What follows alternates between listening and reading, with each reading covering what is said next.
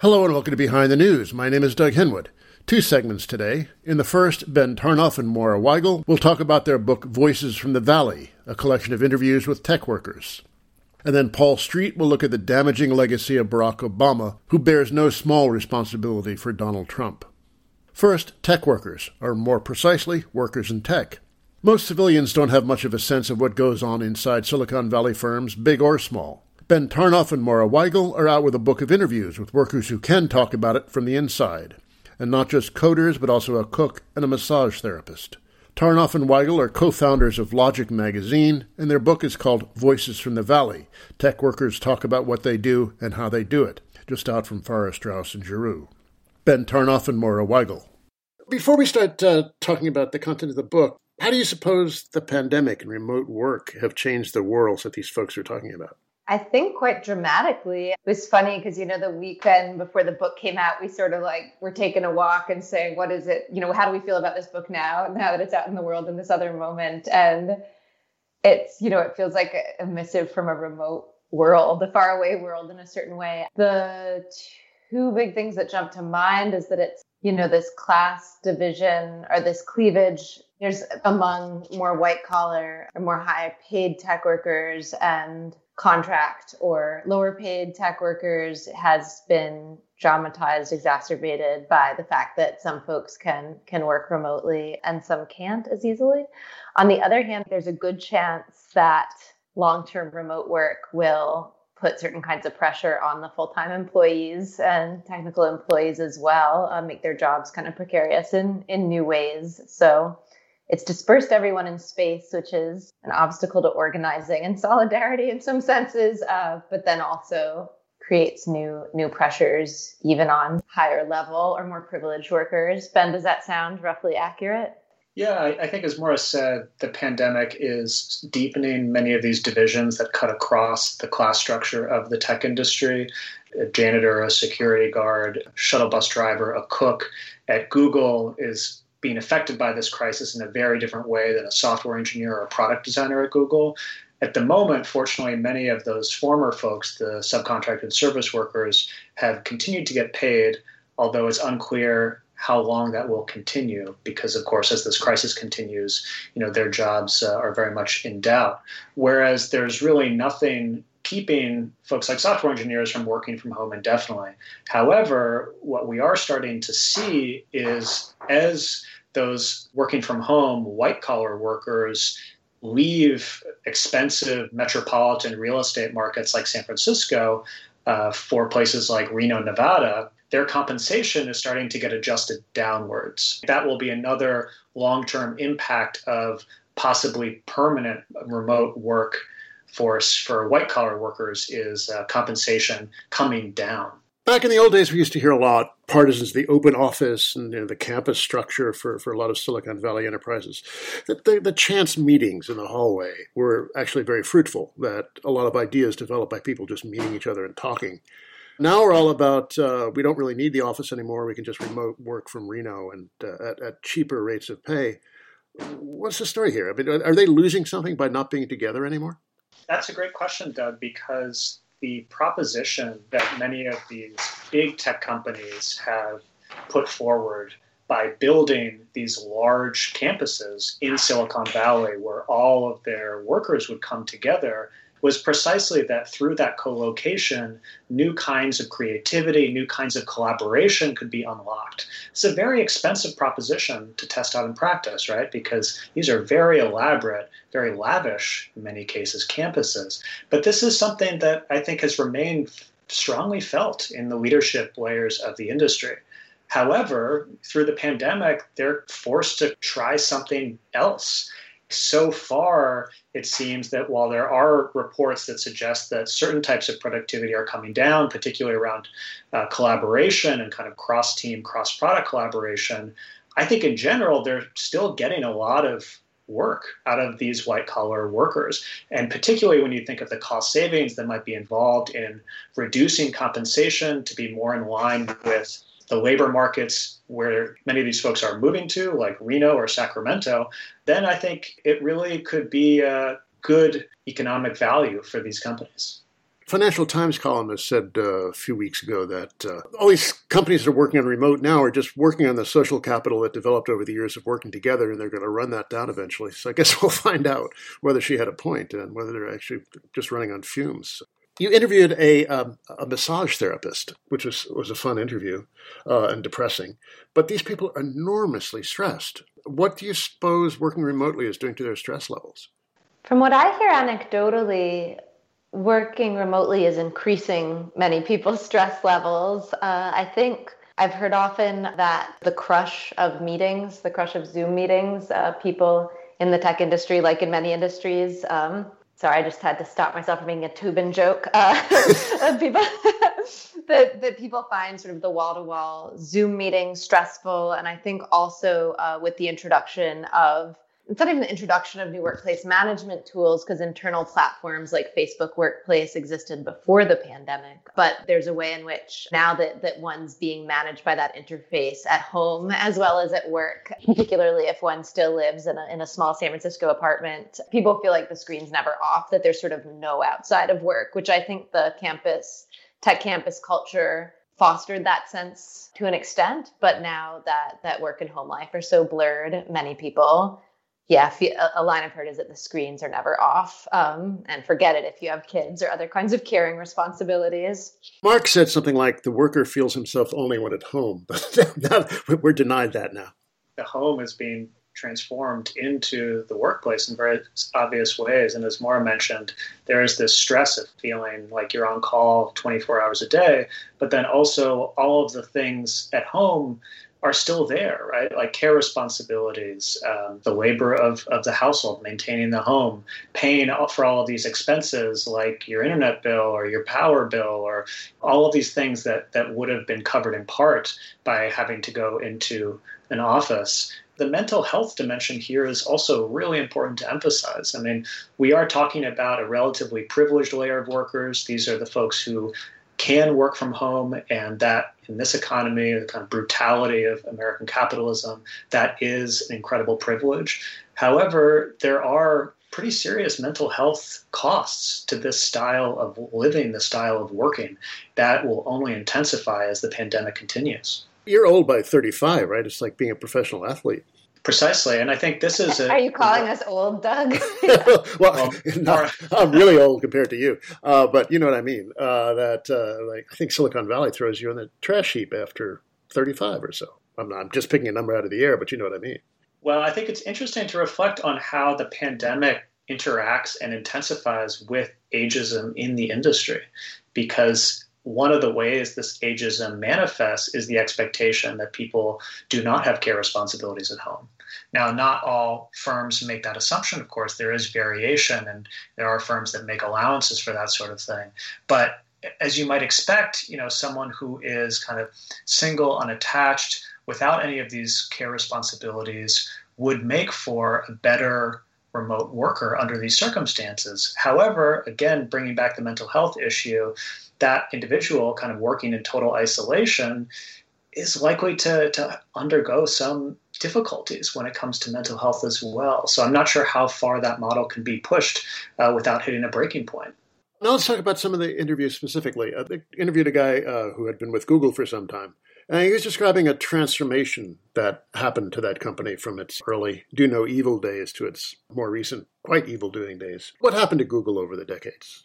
What you're talking about, Doug, the way that interviewee talks about these changes in sort of management structure and even office layout in Google is one of my favorite moments in the book, because I think part of the project of Voices from the Valley, of trying to get these voices in general, is to try to like figure out how the material conditions at these companies actually shape these larger narratives that we have about them. And that Googler talks, or former Googler talks about, there's this big story that's been in the media for a couple of years now about the Google culture wars. And they tie it really concretely, I think, to these changes in the company and the management style. I think the big things that stood out to me in that interview were at least two or three. One was this sense that Google, which had started out on a more academic model, it started by academics, has a sort of open plan lab, everyone can work on one another's projects kind of feel, got a much stricter and more hierarchical management style over time.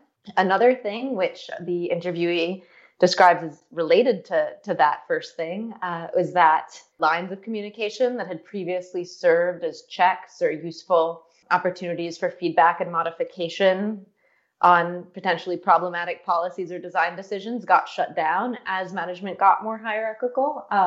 And then I think the third thing, which is really fascinating to me, is sort of a theme of another book in the series by Tim Hwang, Subprime Attention Crisis. But another thing is this open question of, will Google be able to print infinite money from search forever? Is this business model of internet ads being a sort of infinite revenue source that can support all other kinds of experiments? Will that go on forever? Or does the company need to diversify into other lines, like creating software for the Department of Defense, which might be more controversial internally? And I think what's most fascinating to me about that interview is how it grounds these quote unquote culture wars at Google, or these larger debates about the ideology of the tech industry, a clash that I've written about elsewhere between the sort of liberal libertarian understanding of what technology is for and this more tech nationalist understanding that we see around figures like Peter Thiel, or with Amazon's bids for military business and so on. That's really grounded in questions about the business model of the company and the organization of the company, as much as these sort of wishy-washy philosophical. I shouldn't say wishy-washy. I respect philosophy deeply, but these, it's not just people's ideas about technology. It's really grounded in these material changes. Yeah, I would amplify this point that Maura's making, which is that the internal turmoil within Google has at this point been pretty widely reported by the mainstream media, and often with excellent reporting, but it's often represented as a quote-unquote culture war. And as Maura mentioned, that I think really diverts attention from the fact that the underlying business models, and specifically the transformation of the business model at a place like Google, has a lot to do with how these various struggles, ideological struggles, labor struggles, have emerged within the company. And I know this won't be a surprise to you, Doug, or hopefully to our good historical materialist listeners, but how these firms make money, the particular mechanics of the profit process in these firms, is a really important thing to pay attention to when it comes to the types of struggles that emerge in these workplaces. What's funny, some firms like Google, Apple make tons of money, but an awful lot of Silicon Valley's not making any. Like the startups are. Uber's been around for over 10 years. It's not making any money, but there are many others like that. All these unicorns who'd been showered with venture cash, but still couldn't turn a profit. It's a funny world where you have this very, very profitable enterprise like Google, and then all these others that are just not making any money at all. It's hard to say what the material basis of that is. And other business models don't necessarily scale as well as online ads, I think, is what you're getting at, Doug. That there's a way in which, and partly this is the very successful kind of hype machine of Silicon Valley itself, but we tend to talk about these companies as if they're all tech companies, they're all platforms. Although, platform is a very ideological word, I think we should approach with suspicion mostly. And yeah, what about that word? You hear that word a lot. What ideological work does platform do? Platform is a metaphor that comes out of the tech companies in the 2000s. It's used, it has a couple different meanings. One meaning of platform is that it's a technical meaning is that it's an environment for other developers to develop technical tools in. But I think that this metaphorical sense it gives us, that it's simply a thing on which other people can stand and say whatever they want, simply an intermediary site that other actors can use however they want, has done a lot of work in getting the public to buy into the idea that these very large companies are not at all responsible for how people transact or communicate or interact through them, and has allowed them precisely to reach the global scale that they have. I won't bore everyone by getting into CDA 230, but we're having a bunch of conversations about that now.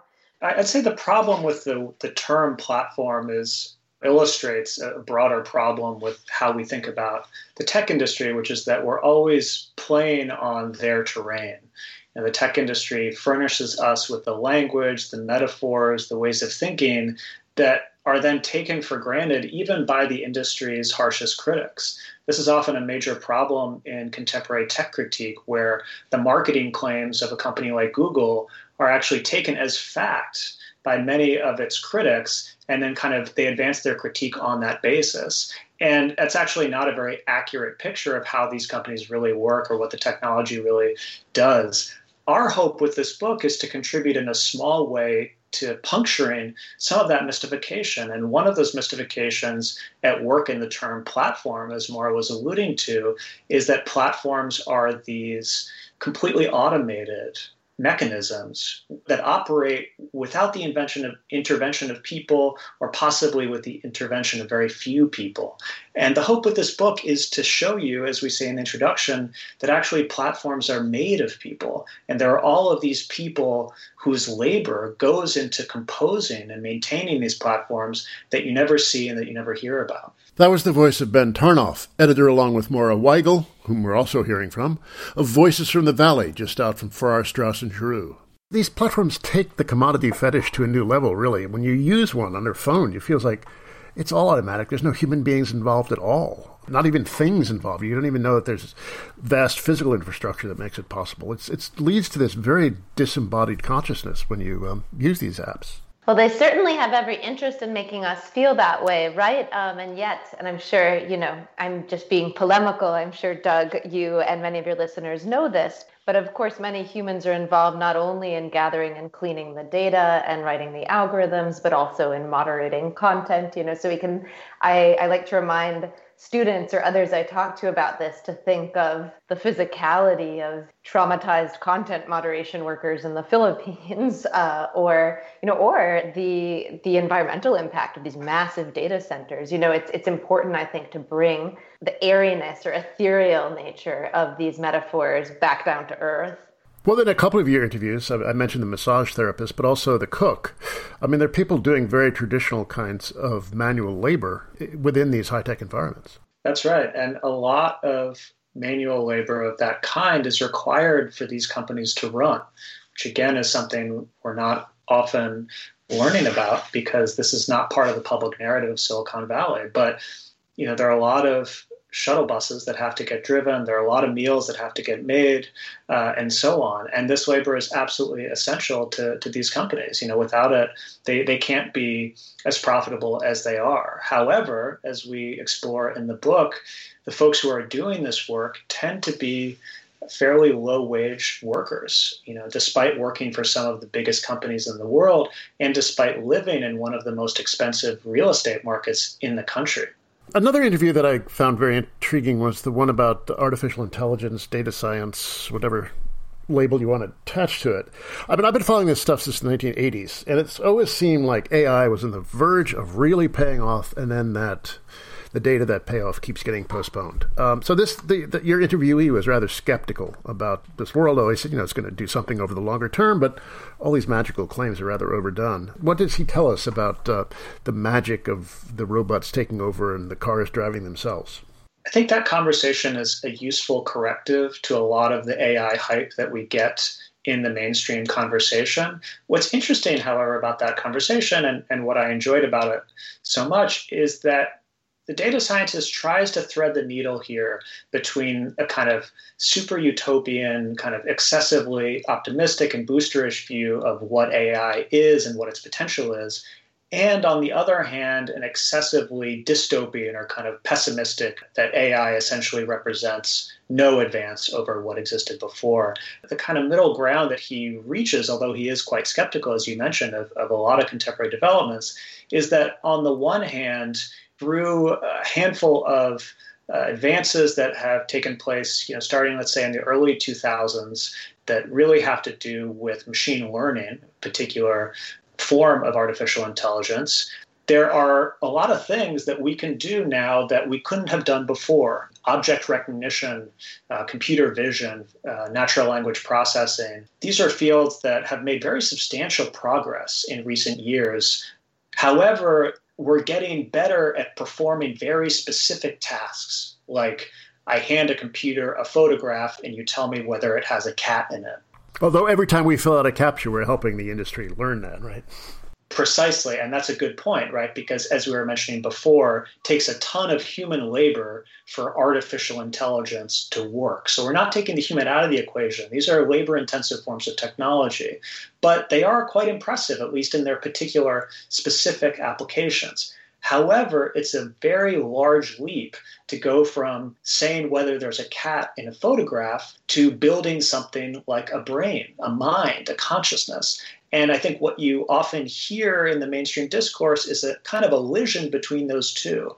There's really no meaningful evidence that we are going to build a path from one to the other. So I think he's trying to temper some of the enthusiasm and some of the hype, frankly, about the possibility of building a mind, about a conscious computer, while acknowledging that there are specific tasks in which computers have gotten a lot better in recent years. Again, this feels really resonant with the mission of our book and with the intervention we're trying to make into tech critique. I think that sometimes, and there are very good structural reasons why it's very difficult for anyone but the best journalists to find out what's really happening inside technology companies, and it's hard even for them. But I think sometimes sort of scholars and critics and the most prominent critics of tech companies tend to take at face values their claim about what they can do, as Ben said. And so we have this imagination in which what's dangerous about, say, a company like Palantir is that somehow Alexander Karp and Peter Thiel are going to know every single thing about you, Doug, and get it, their super brain is going to reach into your private life and know everything. I assume they already know. But what I was going to say is that I think to take the example of The Social Dilemma, this film that's on Netflix right now, there's this idea, which I haven't actually watched, but I know the work of people involved in it. There's this idea that the problem with these technologies is that, Mark Zuckerberg's super brain is going to completely mind control us all, whereas actually a lot of what Facebook uses is like 1950s advertising categories. It's not that impressive that Facebook knows I'm a leftist woman between 25 and 35 or whatever. What's more interesting and also more important is to understand, and more dangerous, is how the imperfect systems interface with existing institutions and forms of power and inequality, and often it's the ways they don't work. Famously, vision recognition algorithms taken up by police that don't work very well, that then can cause all kinds of harm. Okay, a couple of the interviewees, the AI guy and the Google guy in particular, give us an insight into the worldview, the politics of Silicon Valley. I think it's tempting to think they're all a bunch of Peter Thiel-style libertarians, but they're not, really. So what is the worldview, the politics that's pervasive in that world?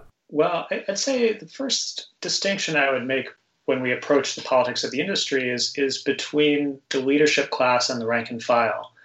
And I think that's an important distinction to make, because sometimes in mainstream media, Silicon Valley speaks as a whole. And what we're actually hearing when Silicon Valley speaks as a whole are the voices of the executives and the investors. The tech industry, like any industry, there are very serious structural divisions between the rank and file and the leadership class. I think traditionally the leadership class has been a mix of kind of liberal libertarianism, which Maura can speak to more specifically, but it's also true that there has been a kind of emerging reactionary strain of thought within the leadership class. Peter Thiel is obviously a kind of embodiment of this, but a number of other figures have emerged to express sympathy with many of these views. And in my view, that development, that kind of more tech right development within the leadership class, is in part a reaction to some of the rank and file collective action campaigns that have emerged over the past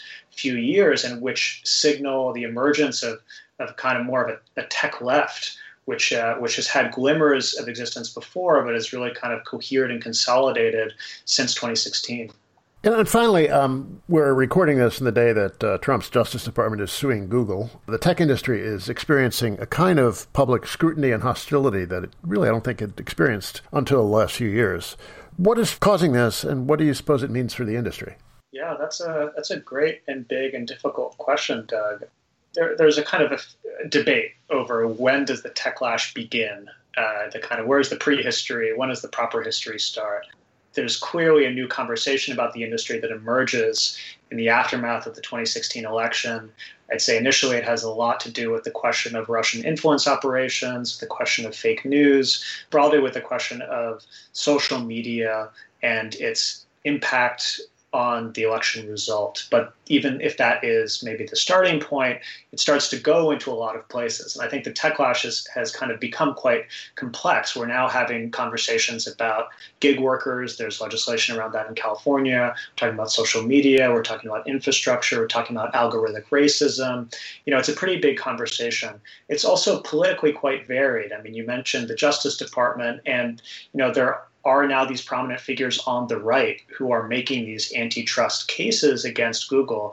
The right is primarily concerned with what they perceive to be the anti-conservative bias of the social media platforms, which I think we could place within a long history of their working the refs strategy, which seems to be paying off quite handsomely with a company like Facebook, where Facebook appears to be, bending over backwards to accommodate right-wing voices and to amplify them on their platform. On the other hand, there are kind of liberal variants of antitrust, which have, I'd say, taken root within a lot of quarters of the Democratic Party, which are kind of trying to revive this Brandeisian view of anti-monopoly. So it's a big and complex picture. I would say briefly, what does it mean for the future of the industry? It means that they're not kids anymore. They're not adolescents anymore. They're the GM. They're the ExxonMobil. They can't play the underdog game anymore. And they haven't actually been playing it really for a while now. That has an impact, to bring it back to the rank and file, on how people understand their work and what they do. It's harder now for the average white-collar Google employee to see themselves as part of an underdog organization, part of an organization that is committed to social transformation rather than capital accumulation.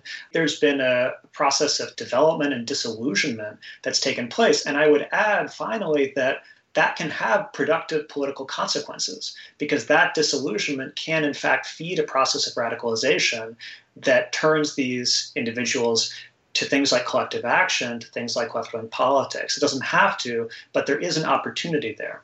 And Moira, do you want to have the last word? Yeah, there's so much I'd love to say about that, but and I think we could date the techlash in many ways. If 2008, the election of Obama as the internet president, as Arianna Huffington called him, was sort of the arrival of one internet president. Trump in 2016 marked like a very different internet president who came. And I think in between, we could look at the Snowden revelations and Gamergate and sort of these turning points where public perception of tech shifted. But the thing I wanted to be sure to add was just, it'll be quite interesting to watch what kinds of tech companies are targeted, because, we talk about the tech industry, but now, as Ben and I say, tech is a layer of every industry, and there are many very different kinds of tech companies. And for instance, Palantir and Amazon have entirely different business models. Two companies I've been working on studying recently have entirely different business models, of course, than Google. They're not attention-driven companies. As a result, they don't need to collect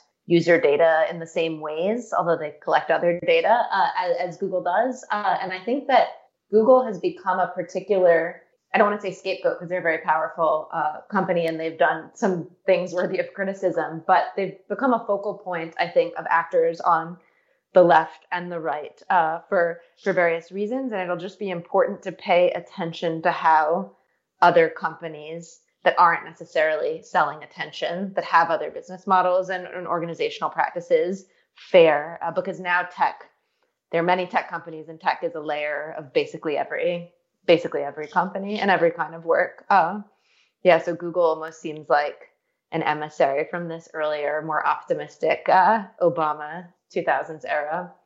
That was Maura Weigel, co-editor along with Ben Tarnoff, whom we've also been hearing from, of Voices from the Valley, Tech Workers Talk About What They Do and How They Do It, published by Farrar, Straus and Giroux.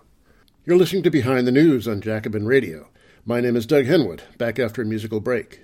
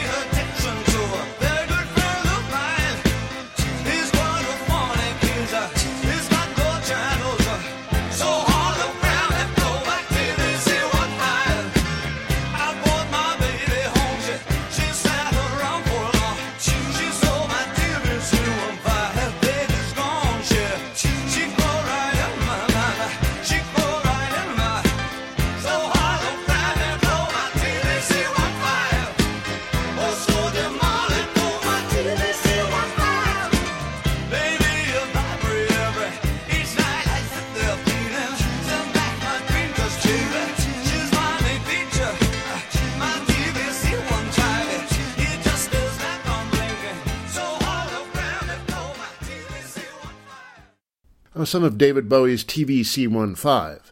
I learned from Voices of the Valley that Google calls its contingent workforce TVCs, for temps, vendors, and contractors. I suspect some wit might have been alluding to the Bowie song, but even if not, the abbreviation made me think of it. Next, Obama.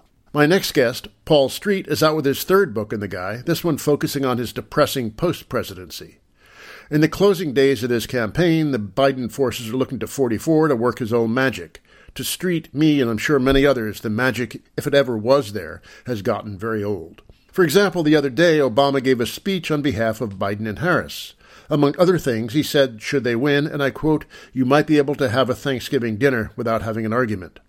Obama lives in a fantasy world of politics without conflict, where we can all be reasonable and let technocrats, who of course would never annoy Wall Street, run the show. The proper role for the rest of us is just to shut up and vote. Here's Paul Street with more. Barack Obama is really, like a saint in Democratic minds. In your book, he's really not a candidate for canonization, is he? No, not in my case. I had Obama's number like a lot of us in Chicago on the left did early on. We knew the Obama phenomena that was the Chicago experience and the Illinois experience, Springfield and Chicago, before it hit the nation. And I was trying to warn liberal and progressive America in Iowa and beyond that from the beginning and didn't have a lot of luck. Yeah, the ex-presidency is interesting. Jimmy Carter wasn't a great president, but he's been a pretty good ex-president. There's been a great deal of continuity, actually, between Obama as president and Obama as ex, right? Oh, this is pretty much the ex-president Obama, really being incredibly polite, being very careful in his word choices, not calling Trump by name. He described Trump privately to Tim Kaine as a fascist. I mean, he could, whatever exactly he meant by that word in October of 2016. He's never said anything like that as Trump came in. In fact, the minute Trump was elected, the day after, Obama went out into the Rose Garden and gave a speech about how we've all got to rally behind this guy because we're all Americans first. Typical Obama rhetoric, the Obama rhetoric of the keynote address that catapulted him in 2004. We're all Americans first. There's not a red America or in a blue state America. There's not a black America and a white America. And, I'm handing off the baton to my successor in hopes that we will continue to generate a more perfect union. And he sort of stayed like that. We'll see what he says now. He's being unleashed in Philadelphia, they say, to really go after Trump now. This is supposed to be Sleepy Joe's weapon in the last 2 weeks of the campaign. Kind of late, Obama heats up, and one thing that folks will see in my book is that he does heat up a little bit, strictly in accord with the election cycle. That's one of the interesting things I found, that insofar as he will mention Trump by name or get feisty at all, it's sort of as you got closer to the 2018 midterms, and now that we're in the full-on final weeks of the election cycle, expect to hear a little more militant kind of sounding language from Obama. If there's anything that sums up the Obama post-presidency for me in one image, it's that picture of him play fighting with Richard Branson on Branson's yacht. Oh, isn't that beautiful? Yeah. What do you suppose they were talking about there?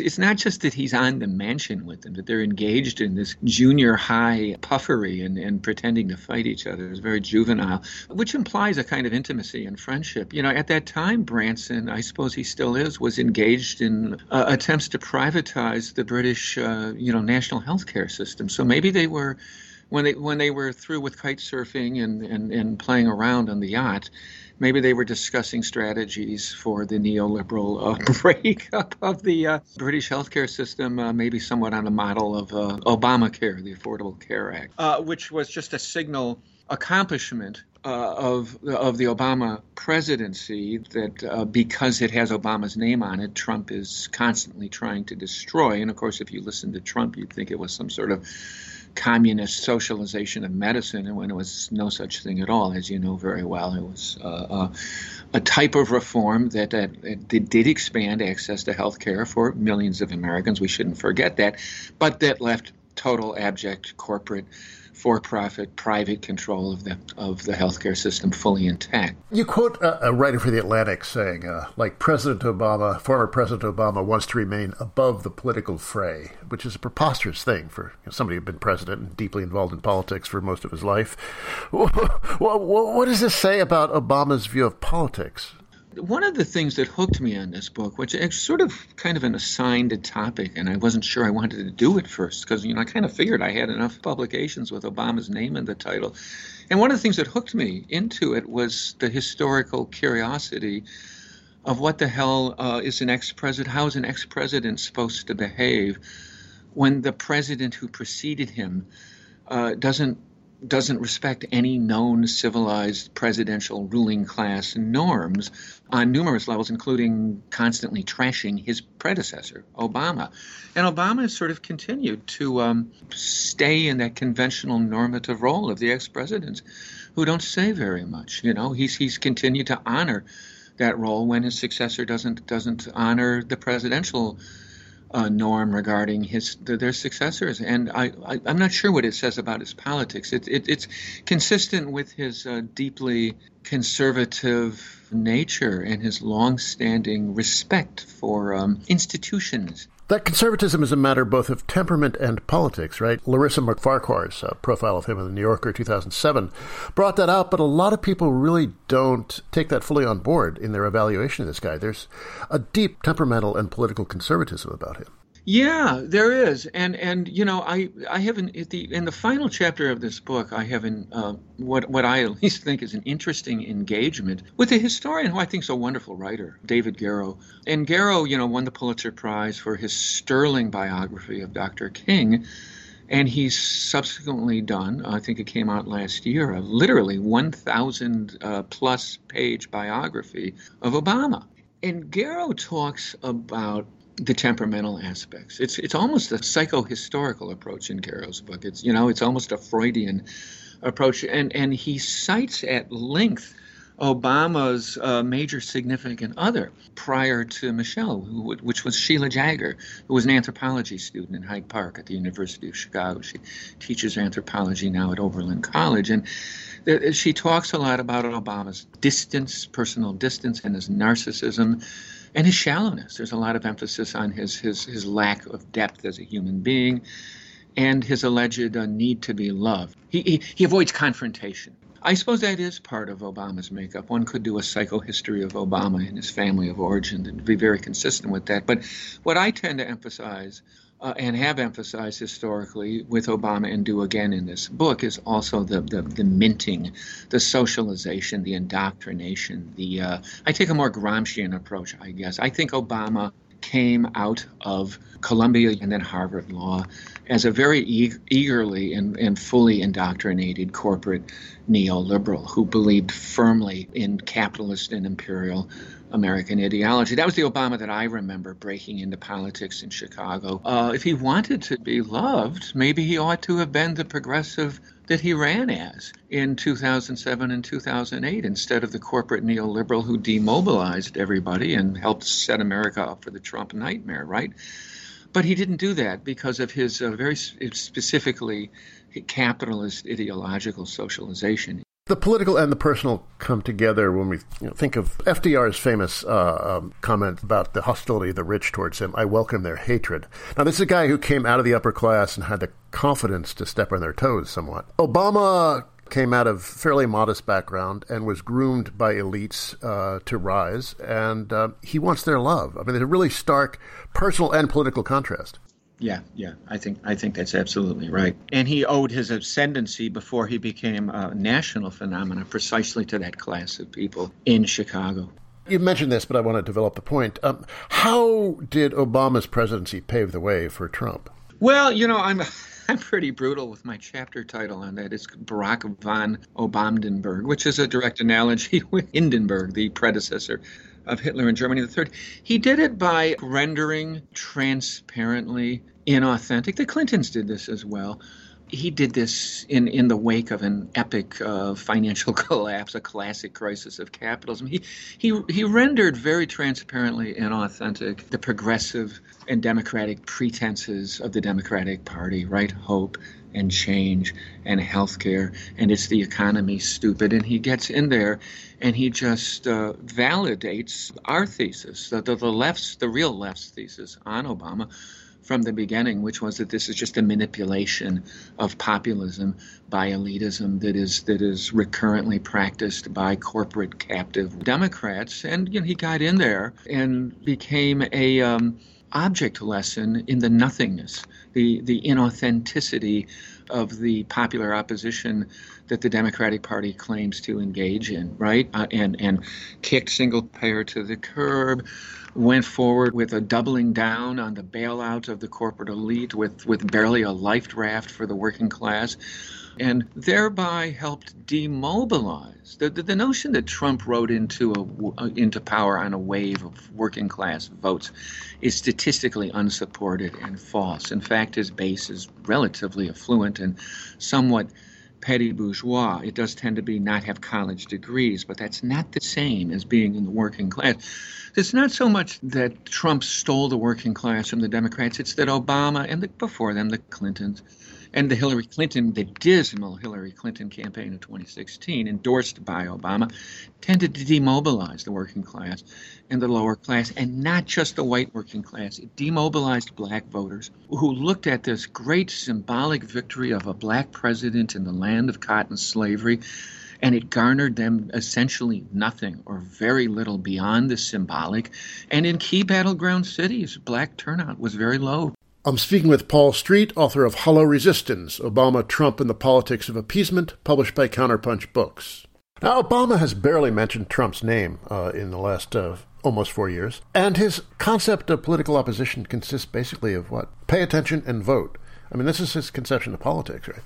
You vote, right. And I mean, he went to Urbana in 2018 and told students there that the best way to protest is to vote. I mean, I'm like, I'm sorry, Barack, the best way to protest is to protest. And now we're in an election cycle where we might need to protest in order to have votes count. But yeah, he's a high priest of electoralism. Obama, the one-time community organizer who decided that didn't really work and decided to go completely into the electoral system, is constantly harping on the need to vote. I've got him doing that again and again in this book, which raises the interesting question not only of what do we do besides vote, but furthermore then, okay, Obama, vote for who?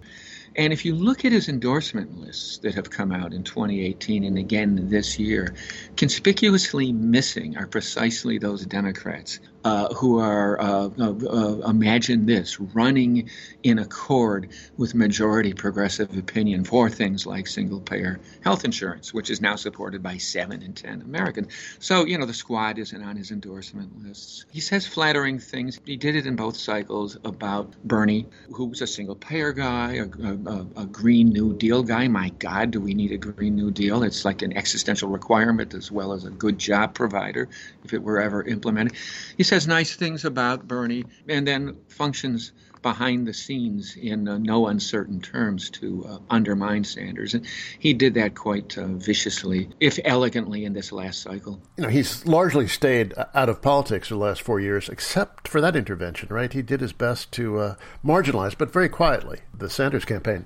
Yeah, he schooled a lot of the corporate neoliberal candidates everyone had to make the trek to Obama's office in Washington, D.C.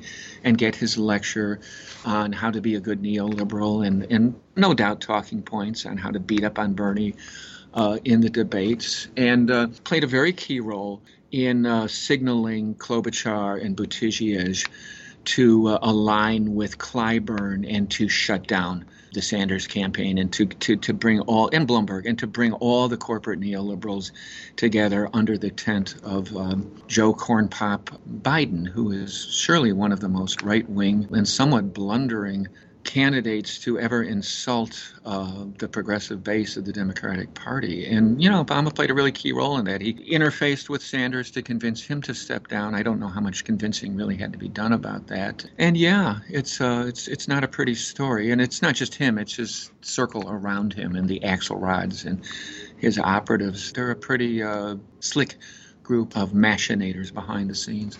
I was going to ask you about his legacy, but this makes me want to ask the question about the library first. The library is not being run by the National Archives, the first presidential library not to be run by the National Archives. What's this?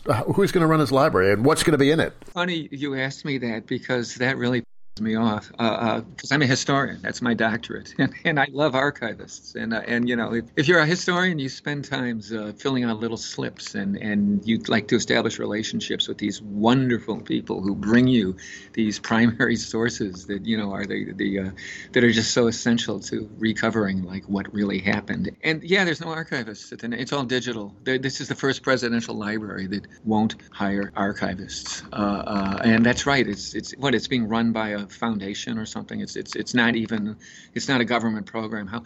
How wonderfully neoliberal is that, right? The first fully private sector or private public partnership National Archives. It doesn't hire archivists, and it's just disgusting. And on top of which, by the way, the library is an agent of gentrification in Woodlawn, and the neighborhood right under Hyde Park in the south side of Chicago. Community activists are off at it, and environmentalists are off at the Obama Presidential Library because it tears up a bunch of cherished green space. We need green space in cities. I'm glad you mentioned that. That's a funny part of this book. And then finally, his legacy. Is there one? Is it a bad legacy, or has he left no footprints behind him? What are we going to think about Obama going forward? Well, I suspect his legacy is going to depend heavily on the outcome of this election. His legacy will be much safer if they can get Biden in, which, I suspect they can. If they can't, if his legacy is really in trouble, it's going to look really bad.